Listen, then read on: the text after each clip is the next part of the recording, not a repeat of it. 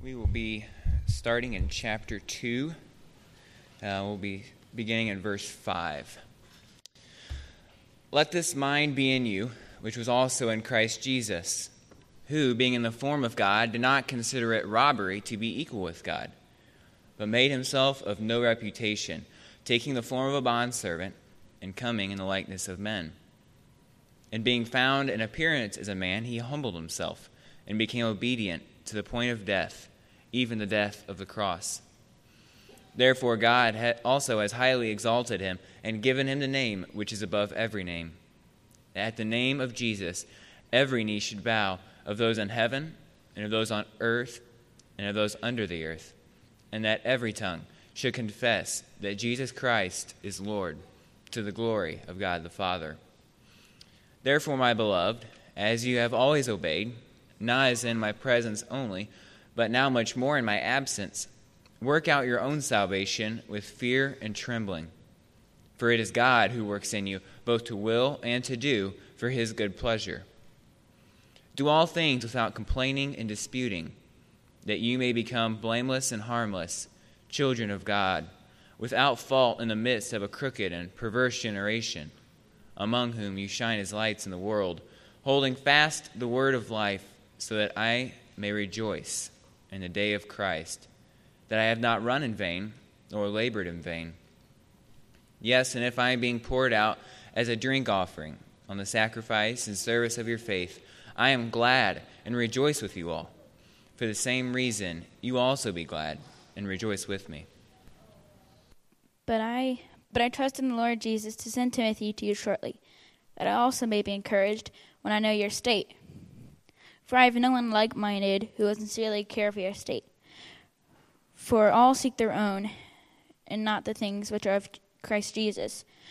But you know his proven character, that as a son with his father, he served with me in the gospel. Therefore, I hope to send him at once, as soon as I see how it goes with me. But I trust in the Lord that I myself shall come shortly. Yet I considered it necessary to send you Epaphroditus, my brother, fellow worker, and fellow soldier, but your messenger, and the one who ministered to my need, since he was longing for you all, and was distressed because you had heard he was sick. For indeed he was sick, almost unto death, but God had mercy on him, and not only on him, but also on me, lest I should have sorrow upon sorrow. Therefore I sent him the more eagerly, that when you see him again, you may rejoice, and that I may be less sorrowful. Receive him, therefore, in the Lord with all gladness, and hold such men in esteem, because for the work of Christ he came close to death, not regarding his life, to supply what was lacking in your service toward me. You may be seated.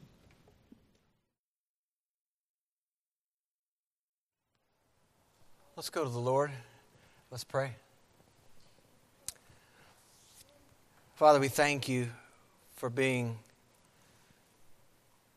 our Heavenly Father. We thank you for your great love toward us, for sending your Son down here to earth. God, having seen the example in the text of Christ, we ask you to continue doing your good work in us. Move us, teach us, lead us toward righteous living. By the Spirit of Christ at work in us, see that we are becoming more like your Son. Let us pattern our lives after Christ. May there be full-time joy in this place here. No murmuring, arguing in the community. See that unity exists here by way of humility.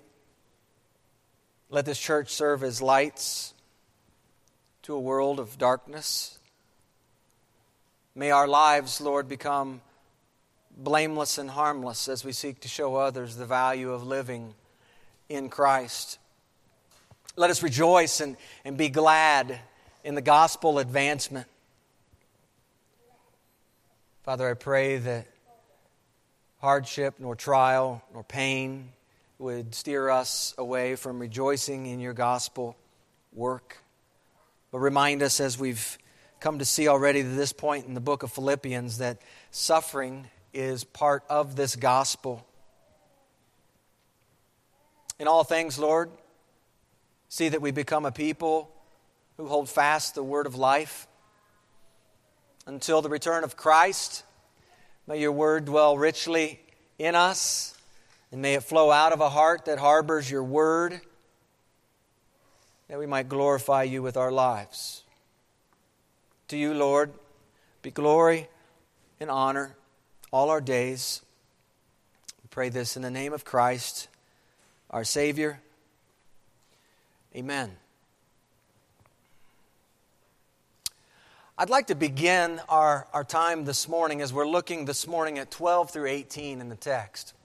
I'd like to turn our attention to a set of Proverbs. Proverbs are two of my favorite ones, actually. Proverbs 26, verses 4 and 5. Do not answer a fool according to his folly, lest you also be like him. Answer a fool according to his folly, lest he be wise in his own eyes. Do not answer, do answer. There's discernment, isn't there, that's needed to know when to answer, when not to answer. Don't do this, do this. Discernment is needed in our lives to know when we're to do certain things and when it's best not to do certain things. Anyone here ever have any challenge discerning what to do, what not to do in this life? Anybody? Absolutely. Yeah. What to do, what not to do. It can be sort of a difficulty depending upon the context you might find yourself in, but I want to give you some good news up front this morning as we think about those Proverbs and think about this working title for the message. What to do, what not to do comes into a little bit more clarity when we have Christ as our example.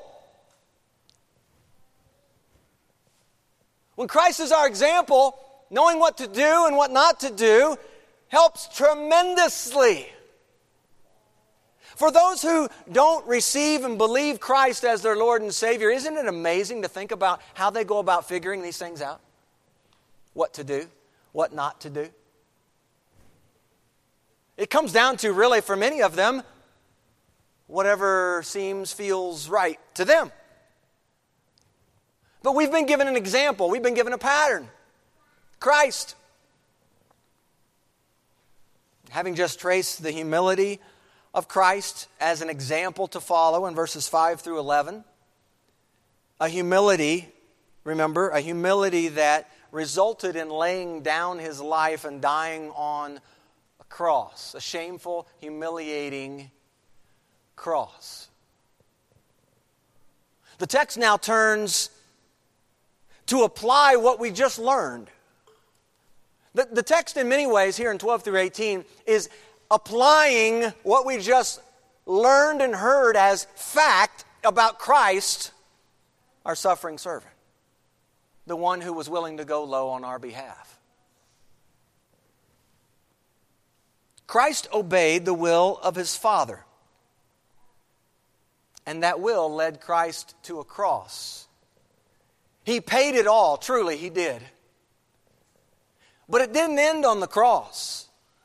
He was buried, according to the Scriptures, and 3 days later he was raised.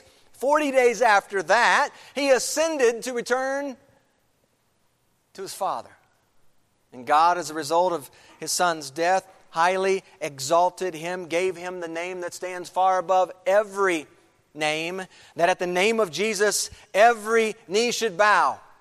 We talked about that last week. Every knee, everyone that you can think of, in heaven, on earth, under the earth, every knee, every tongue confess. What's every tongue going to confess? Jesus is Lord, to the glory of the Father. That's coming. And then we read in the text, therefore, my beloved. Therefore, my beloved. Paul is connecting, listen, he's connecting Christ's obedience to the Father with the church. He's wanting the church to see there is a direct connection between Christ's obedience to his Father and, church, your obedience to the Heavenly Father. Okay? Jesus obeyed his Father, and so must we. That's really simplistic. I mean, just boil things down to simplicity. Jesus obeyed his Father, and so must we. We're called to the same obedience to the Father. He's going to draw out what such an obedience looks like in the child of God. Remember what Paul has been addressing here, going all the way back to chapter 1, verse 27. Conduct yourselves as citizens of heaven here in this world. Be gospel-minded citizens all the way to the end, whatever the cost might be. Share your lives together. Stand together. Strive together for the faith of the gospel. So as Christ practiced obedience to his Father, how does that then connect with our lives today? And that's the big idea. Jesus obeyed his Father, and so must we. The question we're looking at then is, what then does this obedience to the Father look like for the children of God? And I'm intentional about saying for the children of God, because in many ways, this exhortation that's here in 12 through 18 is intended for the community of God's people. It's not just intended for individuals, albeit that's how it ends up being. The community, it's a group of individuals. But for example, when he says to work out your salvation, work out your, that's plural. Work out your salvation, church. This is something we do together. What does this obedience to the Father look like for the children of God? So there's 5 here in the text. I didn't make these up. They all come from the text. I put the references over here. Okay? Didn't make them up. They're right in the text, which is where they need to be. The main points need to come from the text. All right? So this first one, obedience to the Father. Obedience to the Father does not need an audience. An audience. Does not need an audience. Therefore, my beloved, as you have always obeyed, not as in my presence only, but now much more in my absence.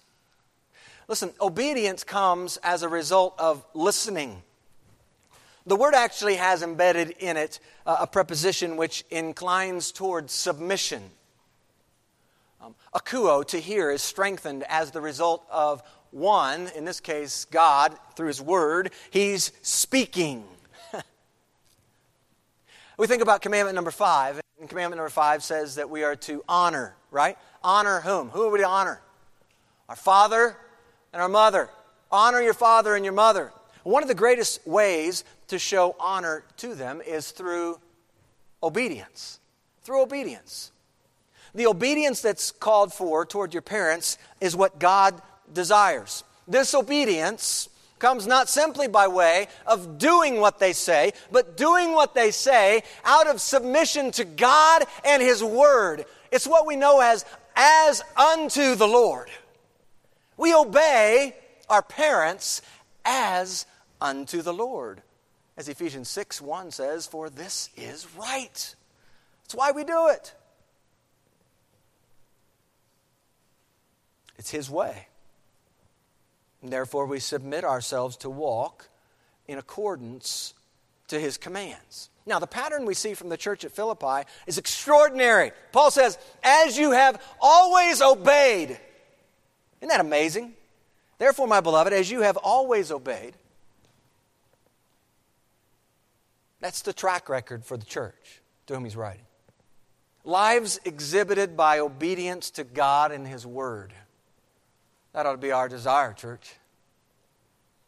When Paul had been in their company, he's noted their obedience. But I want you to notice something here at the beginning of verse 12.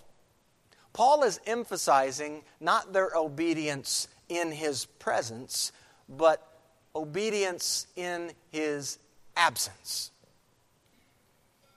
Obedience in the present. He says, but now much more. Obedience in the present meant obedience apart from Paul's watchful eye. For Paul, as he writes, is where? Where is he? He's in prison. Thus his absence. He's not there among them.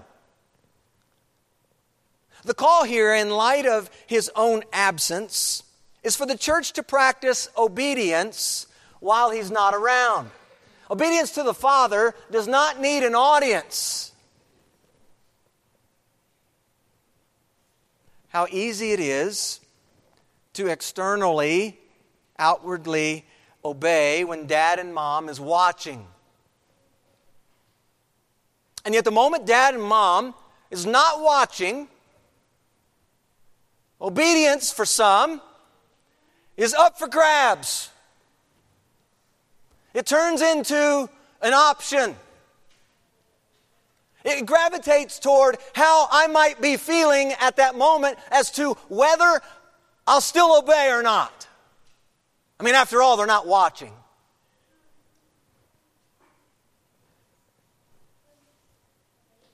When you're in your car and you encounter a police car tucked away behind a clump of trees alongside the road, what's your natural response? Hit the brake? Let off the gas? Let me ask you this question. Why is there a certain response mechanism that goes off when you encounter a police car by the road? I believe this practical example here speaks to obedience in a great way. See, whether you ever verbalize it or not, you are acknowledging with your response to that police car that there's a right way and there's a wrong way to operate your vehicle. You're acknowledging there's a speed limit and you are needing to perhaps recalibrate in the present to ensure you're not getting pulled over by that police officer. For some, there's a real fear and trembling with getting caught. Amen? For some.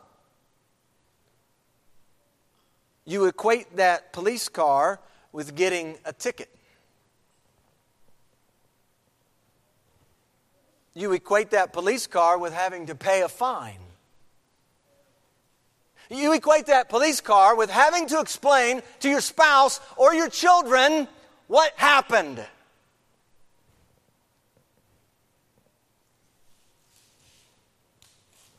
What would your driving look like if the police car followed you around wherever you drove? Think about that for just a moment.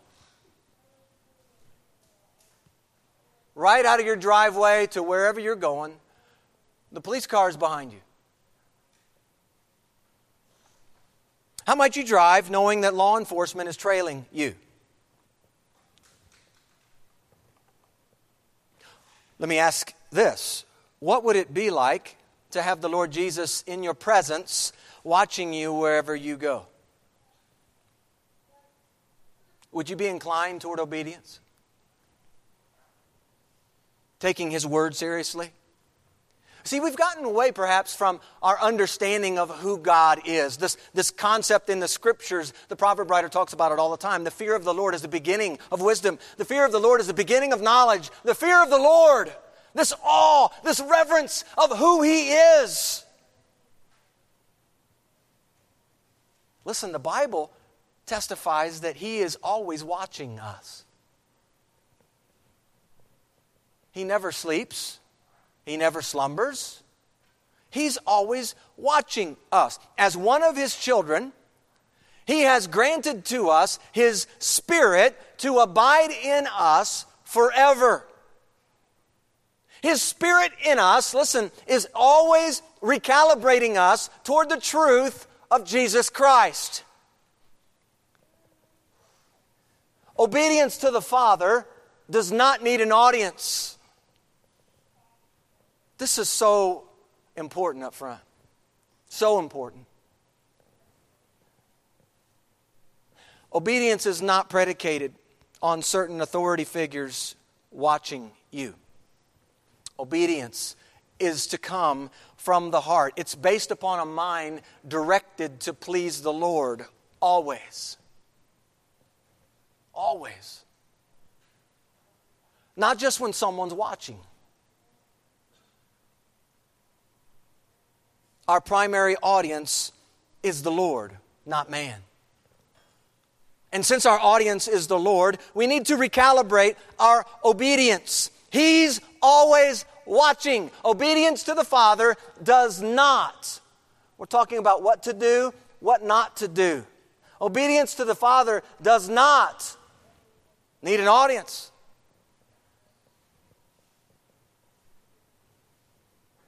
But secondly, from the text, continuing in verse 12 and on into 13, we see that obedience to the Father does involve. What's it involve?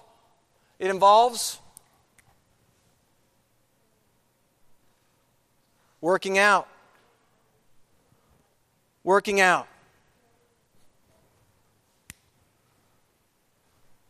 Work out your own salvation. That's loaded right there, isn't it? Work out your own salvation with fear and trembling. Explanatory for in verse 13. That's important for us to understand. For, it's explaining what's come before. It's God who works in you both to will and to do for His good pleasure. Work out. Work in. Don't miss that in the text. Work out. Work in. Who's responsible, church, for working out your salvation? Who's responsible for working out your salvation? You are. You are. Your brother or your sister isn't. Your dad and your mom isn't. Elder's not. You are responsible to work out your salvation. Who's responsible for working in you, church? God. God's working in you. He's working in you.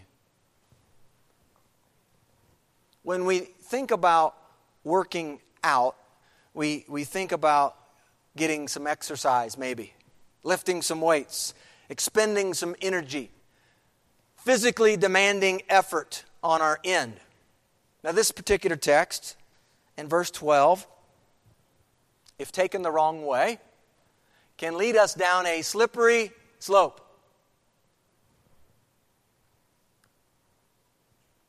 I'd like to be really clear, if I could, for just a moment.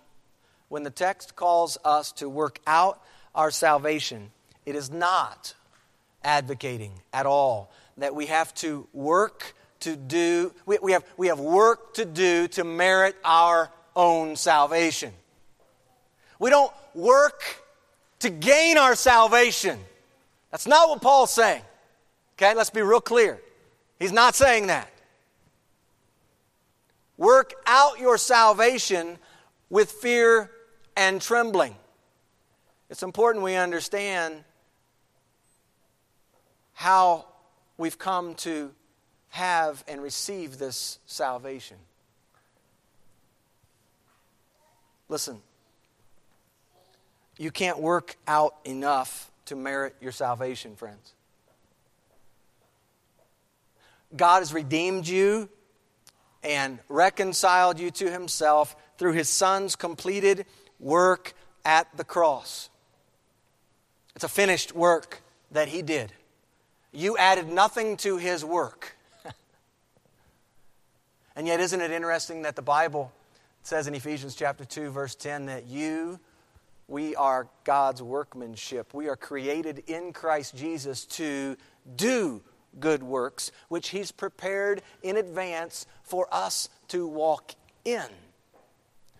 There are good works we're to walk in. We're called to walk in good works. But church, let's be clear, the working out that's called for in the text here is not a working out to merit salvation. From beginning to end, salvation is God's work. Okay? It's important we're clear on this.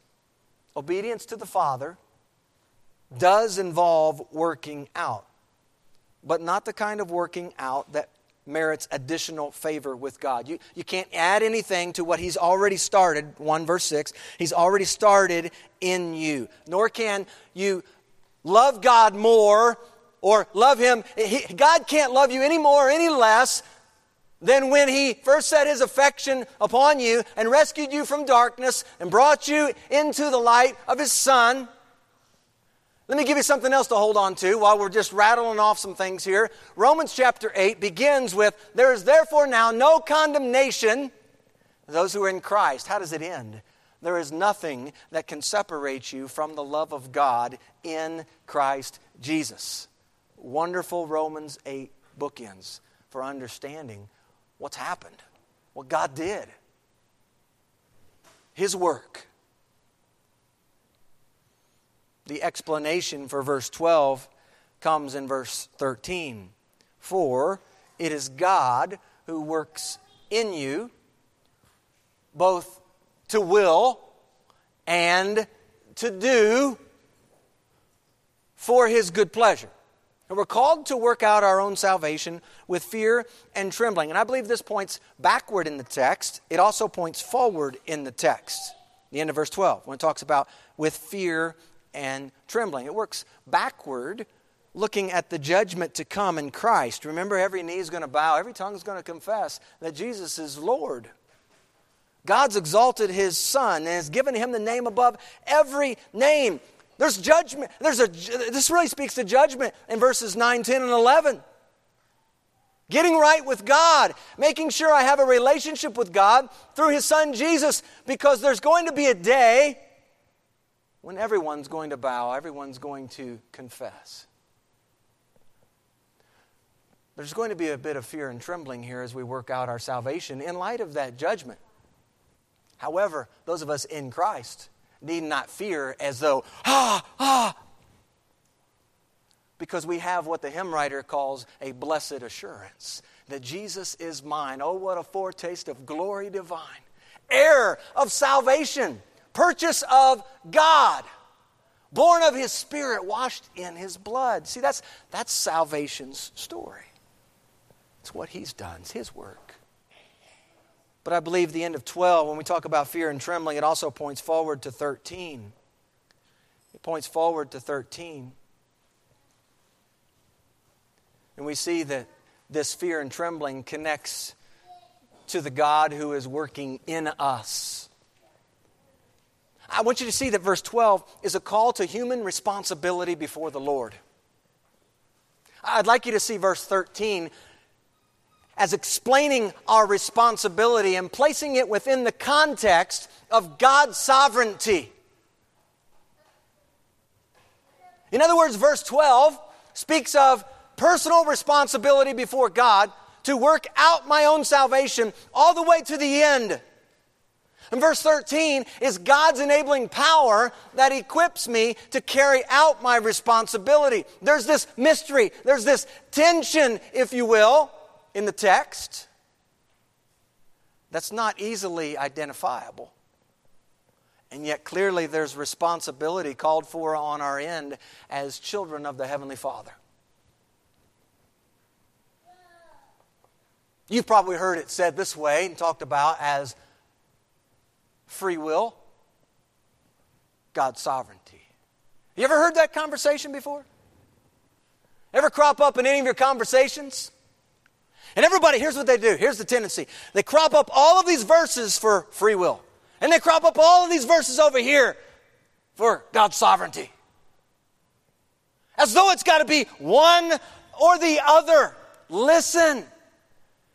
God is a big enough God. He can take what we do. He can take our choices, our responses, our actions. And if we look at 12 and 13, I think we see this pretty clearly. We're called to work out our salvation, this salvation that has been graciously granted to us. And we're called to work it out. Listen, working out this salvation has a lot more to do with the sanctification aspect of salvation than justification. He's already justified us. We don't add anything to that. We're working with Him and partnering with Him in this sanctification process. So yes, free will, we're working here, but we're working within what context? God. God's the context. His Spirit working in us to will and to do. To will and to do. It's interesting when we think about to will, actually has in mind a desire. When we think about this call, this exhortation, this imperative that's here to work out, it really has in mind to work on to the finish. Or to carry out to the goal. When he says to work out your own salvation, he's saying this idea of working out has in mind to carry out something to its ultimate conclusion. I know we've got some math students in here. And I think math students can relate to this definition of what it is to work out. You think about something, some of you maybe are right now, any of you working on long division? Anybody in long division right now or just getting into division problems in math? Yeah. What do you do when you're confronted with a math problem? You work it out. You work it out. You carry it out all the way to its ultimate conclusion. You work it out. Some of you go, I don't like working it out. I don't like to do that. It is work. When you do math, you're constantly working out the problem. I remember my math teachers growing up, and almost verbatim, all of them said this growing up in math. They always say, show your work. Do I have to? Show your work. In other words, work it out. Work it out. Work it out all the way to completion because the teacher wanted to see how you got from A to B to C. God is working in you by what means? When the text says it's God who works in you, church, who is it that works in us? That's named God. Holy Spirit. God is working in you by means of the Holy Spirit. His mighty power is at work in you. When it says both to will, that's a desire. He gives you the desire, but notice He doesn't leave you hanging with just having a desire. It's to will, to desire. He also grants the do. The ability to carry out the work. I want you to notice in the text, His willing, His doing in you, it's directed toward what end? Toward what final conclusion? What's He about as He's working in you? He's about pleasing God. Do you see this? Work out your own salvation. Do this with fear and trembling, understanding. The explanation comes in 13. For it's God who's working in you. What's He working in you? He's working in you both to will, to desire things of God, but also giving you the energy, giving you the ability to work it out all the way to the end that you might please God with your life. Isn't that great? You don't have to do this on your own.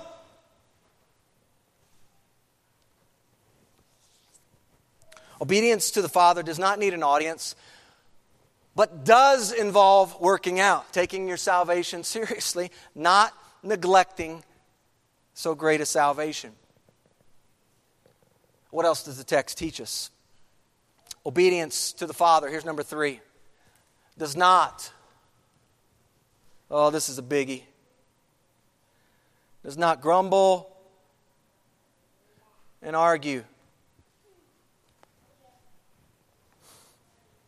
Do all things without complaining and disputing. That, here's a result clause, here's the reason why, verse 15, that you may become blameless and harmless, children of God, without fault, in the midst of a crooked and perverse generation, among whom you shine as lights in the world. Here's a real simple action step for each of you this week. Try this. Try it for one day. See, and this is where the accountability of the family will help you. Okay? But I want you to practice. Just try one day this week. One day to see if it's possible for you to make it through 24 hours of your day without complaining, grumbling, arguing. Give it a whirl. See if you can do it. 24 hours. That's probably a lot. Or maybe I should just say like a couple hours, like an afternoon. Well, I'm going to shoot for a high bar here. Listen. Obedience to the Father does not manifest itself in grumbling, complaining, arguing. When you look at the text and you see that word complaining there in the New King James, really that word is a word that's used in the Greek Old Testament on several occasions. It's the word we've come to know as we studied the Old Testament a little bit earlier this summer. Murmurings. Murmurings. That's that stuff you say under your breath. You don't say they may not hear what you're saying, but you don't like what's going on. And you show it by your body language. Murmurings. It's what the children of God did when they were wandering around in the wilderness. Remember that? God had done all these wonderful things, and in the very next chapter, what are they doing? Complaining. I don't have any meat. Give us meat. Remember? And on and on. I don't have any water. I'm thirsty. Wah, wah, wah. But you know, it's sort of funny to think that, but it's not so funny when we stop to realize that we do a lot of the same thing. Remember what the context is that Paul's writing here. Has he not been talking about unity? How is it that unity can exist in the community of God when complaining and disputing or arguing is going on? Doesn't that just by itself, doesn't that just like throw a bucket of water on any unity that God has called for? And remember, how does unity come about? What have we learned already about this unity? Unity comes by way of humility. Unity comes by way of going low, of looking out for others' interests. when you are more concerned about complaining. By the way, a complaining spirit, a murmuring spirit, is someone who is characterized by discontentment. It's that someone, you've heard them, I'm sure you have. Maybe you've heard them in your own home. It's not fair. They're just upset because they don't have something that you have. And little ones, this could be something real practical like a toy that you like to play with. I want it! Now, you may not say that, but by your actions, that's what you are communicating. A complaining, bickering spirit. There's the song, and I'm sure many of you know the song. Steve Green, right? Do everything without complaining, everything without arguing, so that you may become blameless and pure children of God. That's exactly where it comes from right here in the text.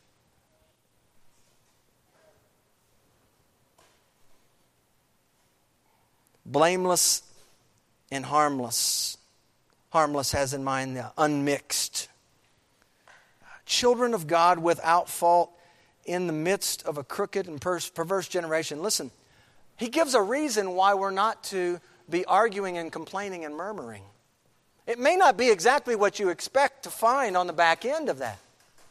But what he says is the reason for why we're not to do this does not. See, obedience to Father does not participate in grumbling and arguing. Doesn't. And the reason it doesn't, according to the text, is so that you might actually stand out as one of God's children. In other words, if you do grumble and argue, you don't look a whole lot like one of God's children. It's pretty simple to just kind of, if you think on what are we doing or what are we not going to do. The text helps us here.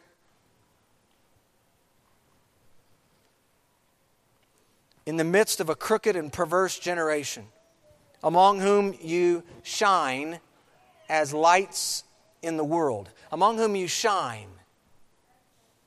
There's a play on words here a bit as we think about shine and think about lights. When you think about shine and you think about lights in the world, really thinking about the heavenly bodies. When we think when it's dark out, I was talking to the family this week and was asking them, it was nighttime, we were having our family worship time, and I said, the stars that are out, and the moon that's out, it's set in the backdrop of what? Darkness. You see it. When you look up into the sky, you see the lights. And here he's talking about this whole idea of why we're not to grumble, why we're not to argue. So that we might become something he desires for us to be, right? That we might be, he says, lights. The idea is that we're to shine as lights in the world. Listen, if you've looked around you at all in this world, it ought not be too awfully hard or difficult to shine as a light in this dark world. This world around us is quite perverse and crooked. Isn't it? So think about this 24-hour exercise I gave you. The importance of practicing this and making this habit forming in our lives, that we don't get to the point where we're always complaining and arguing and bickering about stuff. Because remember, when we do, we lose our witness, we lose who it is God says we're to be. It's sort of like in the gospel in Matthew chapter 5. You remember when Jesus says that you are what? You are the light of the world. Now, in John's gospel, we read that Jesus himself is the light of the world. I am the light. We're called to walk in his light. And listen, friends, when we are arguing and bickering, we are operating much like the dark world around us. It's pretty clear. Shining like lights, as lights in the world. One other thing about this light, and we'll move on in the text, that I think is important for us to understand. God desires that we, His children, shine as lights in the world. When we think about this idea of lights, we're to be, one writer says, we're to be like luminaries in the world. Luminaries. We're to be to other people in the world lights. And so these lights not only are visible to other people, but these, by the way, that's a side note in and of itself. Are you just cloistered in your own home, doing your own thing? Are you ever visible to anyone else to see? Shining as lights in the world means they can see you. They can see you. And listen, one of the other things a light does, if we think about, I think about a lighthouse, right? And I think what a lighthouse does is it points the way. It provides a sort of a guide. And every single one of us, as ambassadors of Jesus Christ, working out our salvation as He's working in us, both to do and to will according to His good pleasure, every single one of us is commissioned to be light and to be readily available to tell someone else about this good news, pointing them to the one we profess as our Lord and Savior, Jesus Christ. Are we a light in that way, church?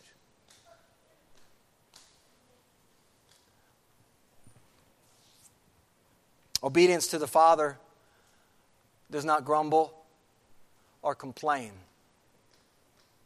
Keep reading in the text. Obedience to the Father, verse 16, does hold fast the word of life. Some of you probably already filled in the blank because it comes right from the Bible. It's right there. I love it when it happens that way. You don't have to make it up. It's right there. It's in the Bible.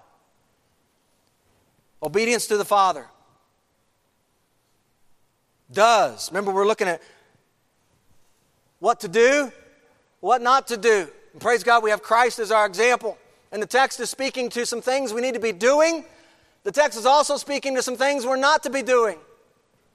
And right here in verse 16, here's something we need to be doing. Here's something we need to be doing all the time. Holding fast the word of life. This word of life can have in mind this word that produces life, this word which is life, this word which is the source of life, really can have all of those connotations attached to it. And really the rendering in the New King James, the sentence continues, doesn't it? If you have a New King James. Some of your translations may actually start out with a new sentence. And grammatically, either one is actually appropriate. So you could take verse 16 as a beginning point for a new sentence. Hold fast the word of life. So that, he's going to give you a reason why. Here's why. So that I, Paul says, so that I may rejoice, or so that I may boast, maybe some of your translations say, so that I may rejoice in the day of Christ. Paul's looking forward, isn't he? Because Paul, as we've seen already, Paul is all about helping the church understand the eternal significance of things. He's saying, hold fast the word of life so that I may boast in the day of Christ that I've not run in vain or labored in vain. You know, we think about this aspect of running and laboring, hard work, to do those things in vain. The word vain is the word we've already encountered in last week's message, talking about how Christ emptied himself. That's really the idea behind this word is talking about in vain, for nothing. Paul's saying, I want to be able to rejoice in you. I want to be able to know in the day of Christ, I want to be able to know that my race does not run in vain. In other words, his hope and his desire and his longing is that there would be much fruit born in that church's life. And that ought to be our prayer for this church. That there's much fruit born out of the days we have been given by God. You know, when you invest time in people, and some of you in here know exactly what I'm talking about. You've invested lots of your time, lots of your energies in people who are close to you, people that you love, friends, family members, people that you have gone out of your way to see that they get the gospel. They get this message of Jesus Christ. And it's your desire and it's your hope that one day, and you may not see it here. I love the song, should the harvest never come, I still will praise you. We may not see that harvest in our lifetime. But one day, Paul's saying, I'm hoping that in that day of Christ, I'm praying that I've not run or labored in vain. I'm hoping, as I hold fast and hold forth, the idea of holding fast has in mind even holding out as to offer someone. And it fits perfectly into what our role is as we work out our salvation, as we think about ourselves as lights in this dark world. Because truly, there's not a one of us here who can make someone follow the Lord Jesus Christ. What can we do? What are we called to do? We're called to offer His Word. We're called to invite them. But truly, we can't do it for them. They must believe and they must receive just as we did. But it's our responsibility to hold it fast, to put it forth as an offer of something that is wonderful and transforming, that will change their lives from this day forward. Holding fast the word of life. And church, just as a side note on this, before we move to the last point, the importance of holding fast the word of life isn't only to be extended to someone else. Perhaps one of the reasons we don't extend this word of life to others is because we've not first taken His word in and received His word as it's intended to be received in our lives. Do we, as the Psalm and Proverbs writers talk about all the time, rejoicing? You know, we were talking about this in our family this week, and it's going to continue into next week, this verse from Psalm 119. And it talks about this very thing. I've rejoiced in the way of your testimonies as much as in all riches. I will meditate on your precepts, contemplate your ways. I will delight myself in your statutes. I will not forget your word. Is that the mentality that we have, church, in regard to His word? Because whatever we believe and think about God's word, if we don't hold it in high view and high estimation in our own hearts, more likely than not, we're not going to be extending it forward to other people as the word of truth. Well, last, we think about obedience to the Father. Obedience to the Father does not need an audience. It does involve working out. It does not include grumbling and arguing. And as we just heard, it does hold fast the word of life. And finally, we think, number 5 here as we look at the last 2 verses, it does rejoice when the gospel advances. It does rejoice when the gospel advances. That's the last 2 verses here of the text. Yes, and if I am being poured out as a drink offering on the sacrifice and service of your faith, I am glad and rejoice with you all. For the same reason, you also be glad and rejoice with me. I want you to see here in the text that Paul doesn't rejoice only when things go right for him. Paul doesn't rejoice only when good things happen to the Philippians. His rejoicing is not predicated upon things always going his way. Obedience to the Father happens when we seek first His kingdom and His righteousness, when we are consumed in giving God glory. Obedience to the Father may include wonderful mountaintop experiences in our lives, for sure, but it will most often take us through some painful, challenging valleys as well. How many of you have encountered some of those painful, challenging valleys? We know about them. We've been through them. We're currently walking through them. Don't equate the hurt, the pain, the disappointments. Don't be too quick to dismiss these as God's necessary instruments to draw you closer to Himself. That's what He's wanting to do. He doesn't waste our painful experiences. And Paul is seen here in the text rejoicing. Remember, he's in prison. He's not concerned about preserving his own life. For to me, to live is Christ, and to die is what? Gain. What tipped the scales? It was gain. He was going to stay. It's more needful for you. He's thinking of others' best interests. More needful for you that I remain. And if I remain, it's going to mean fruitful labor. I'm going to be working hard at this. I'm going to work out my salvation as God's working in me to carry out His good pleasure.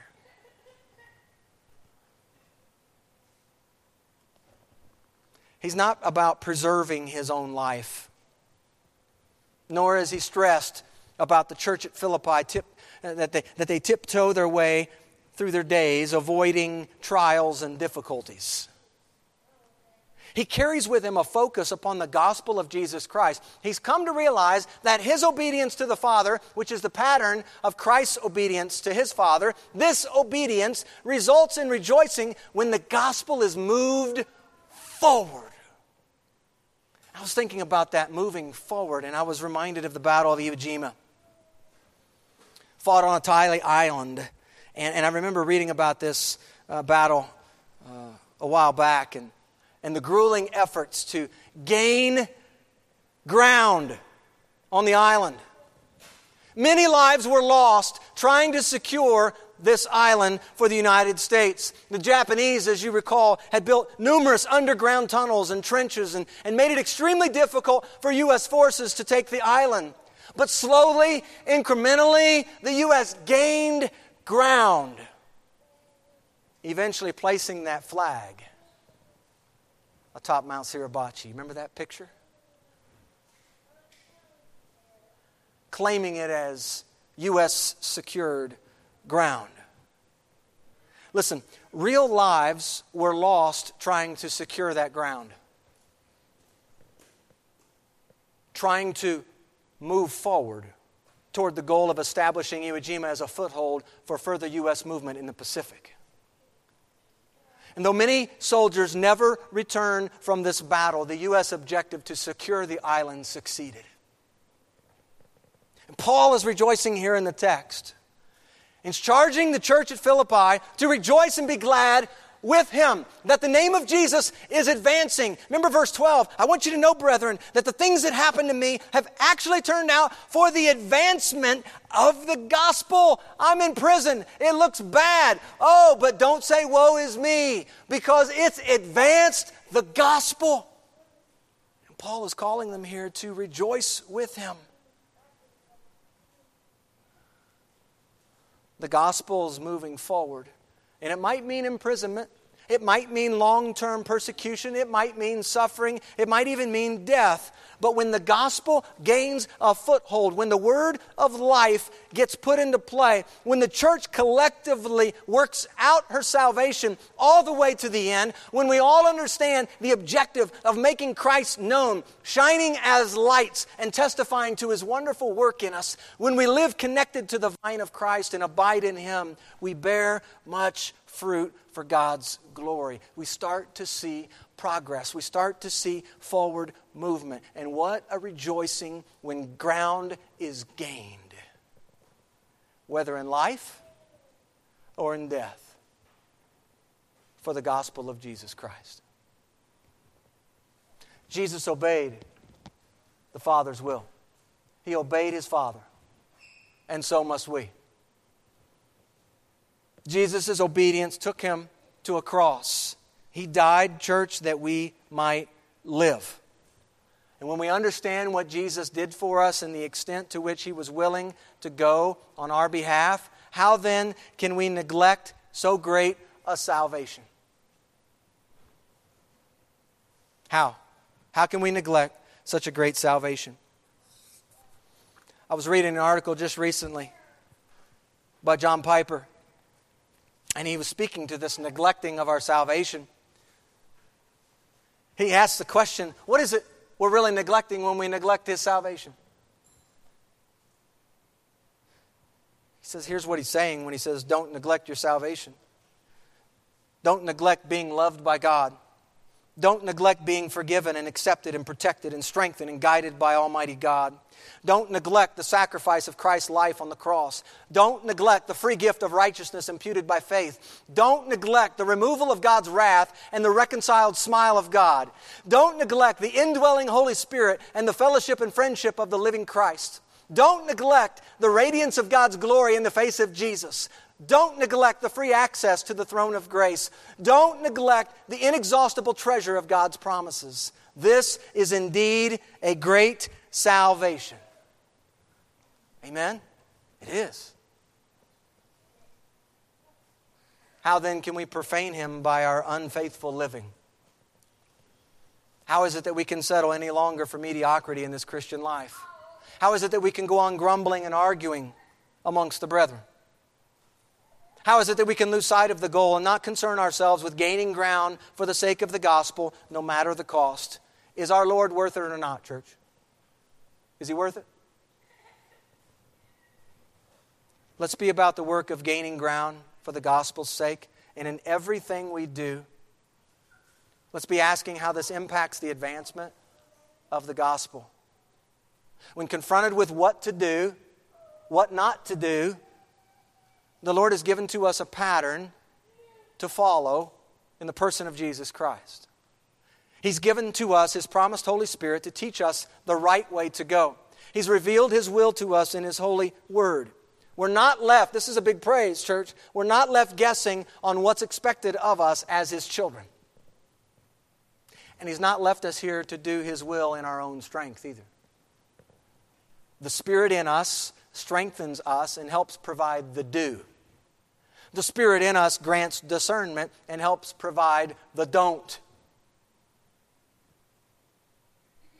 But He's called each one to be responsible in Christ, to work out His salvation He's already given to us, to work it out to its completion, to maximize what He's graciously given to us. What to do, what not to do.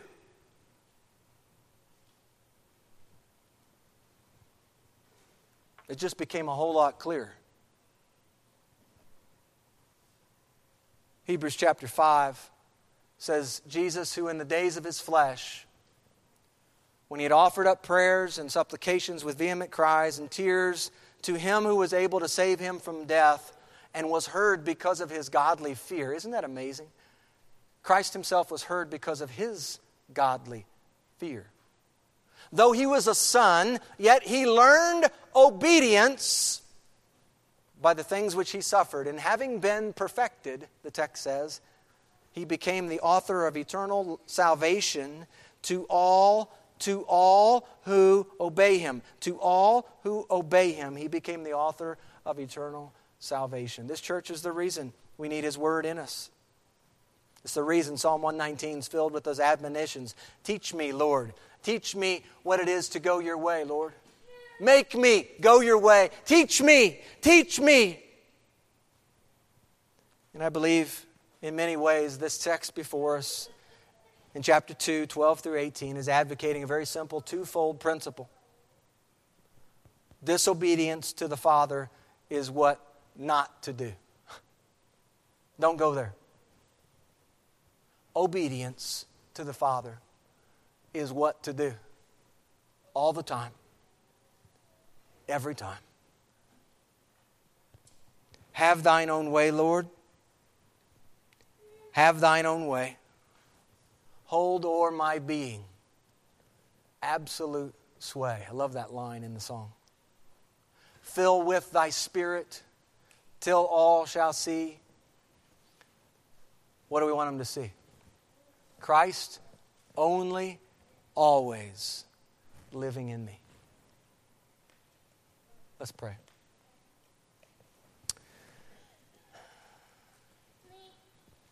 Father, thank you for teaching us through your word this morning. I pray, Lord, for this church here at Hope in Christ, that our eyes would be set upon you, fixed upon the author and perfecter of our faith, who for the joy set before him endured the cross, scorning its shame, and sat down at your right hand, where he is now interceding on our behalf. Lord, thank you for this call toward obedience. I pray, Lord, it would be our heart's desire to obey you all the way to the finish line of our life. However many days we are given here, that we would commit to obeying you, holding fast this word of life, walking as children of light, doing away with grumbling and arguing and complaining. For to do that, Lord, is uncharacteristic of one of your children. Your children don't participate in those things. Grant us the wisdom and discernment, I pray, to know what to do, to know what not to do. As we desire to walk in obedience to your word, remind us always that our obedience to you adds to or takes away from the light to shine in this dark world. Adds to or takes away from our witness, our testimony as ambassadors of Christ. Fill us, Lord, with your Holy Spirit, that we might walk in your ways all the way across the finish line of this race that you've set before us. We pray in Christ's name. Amen.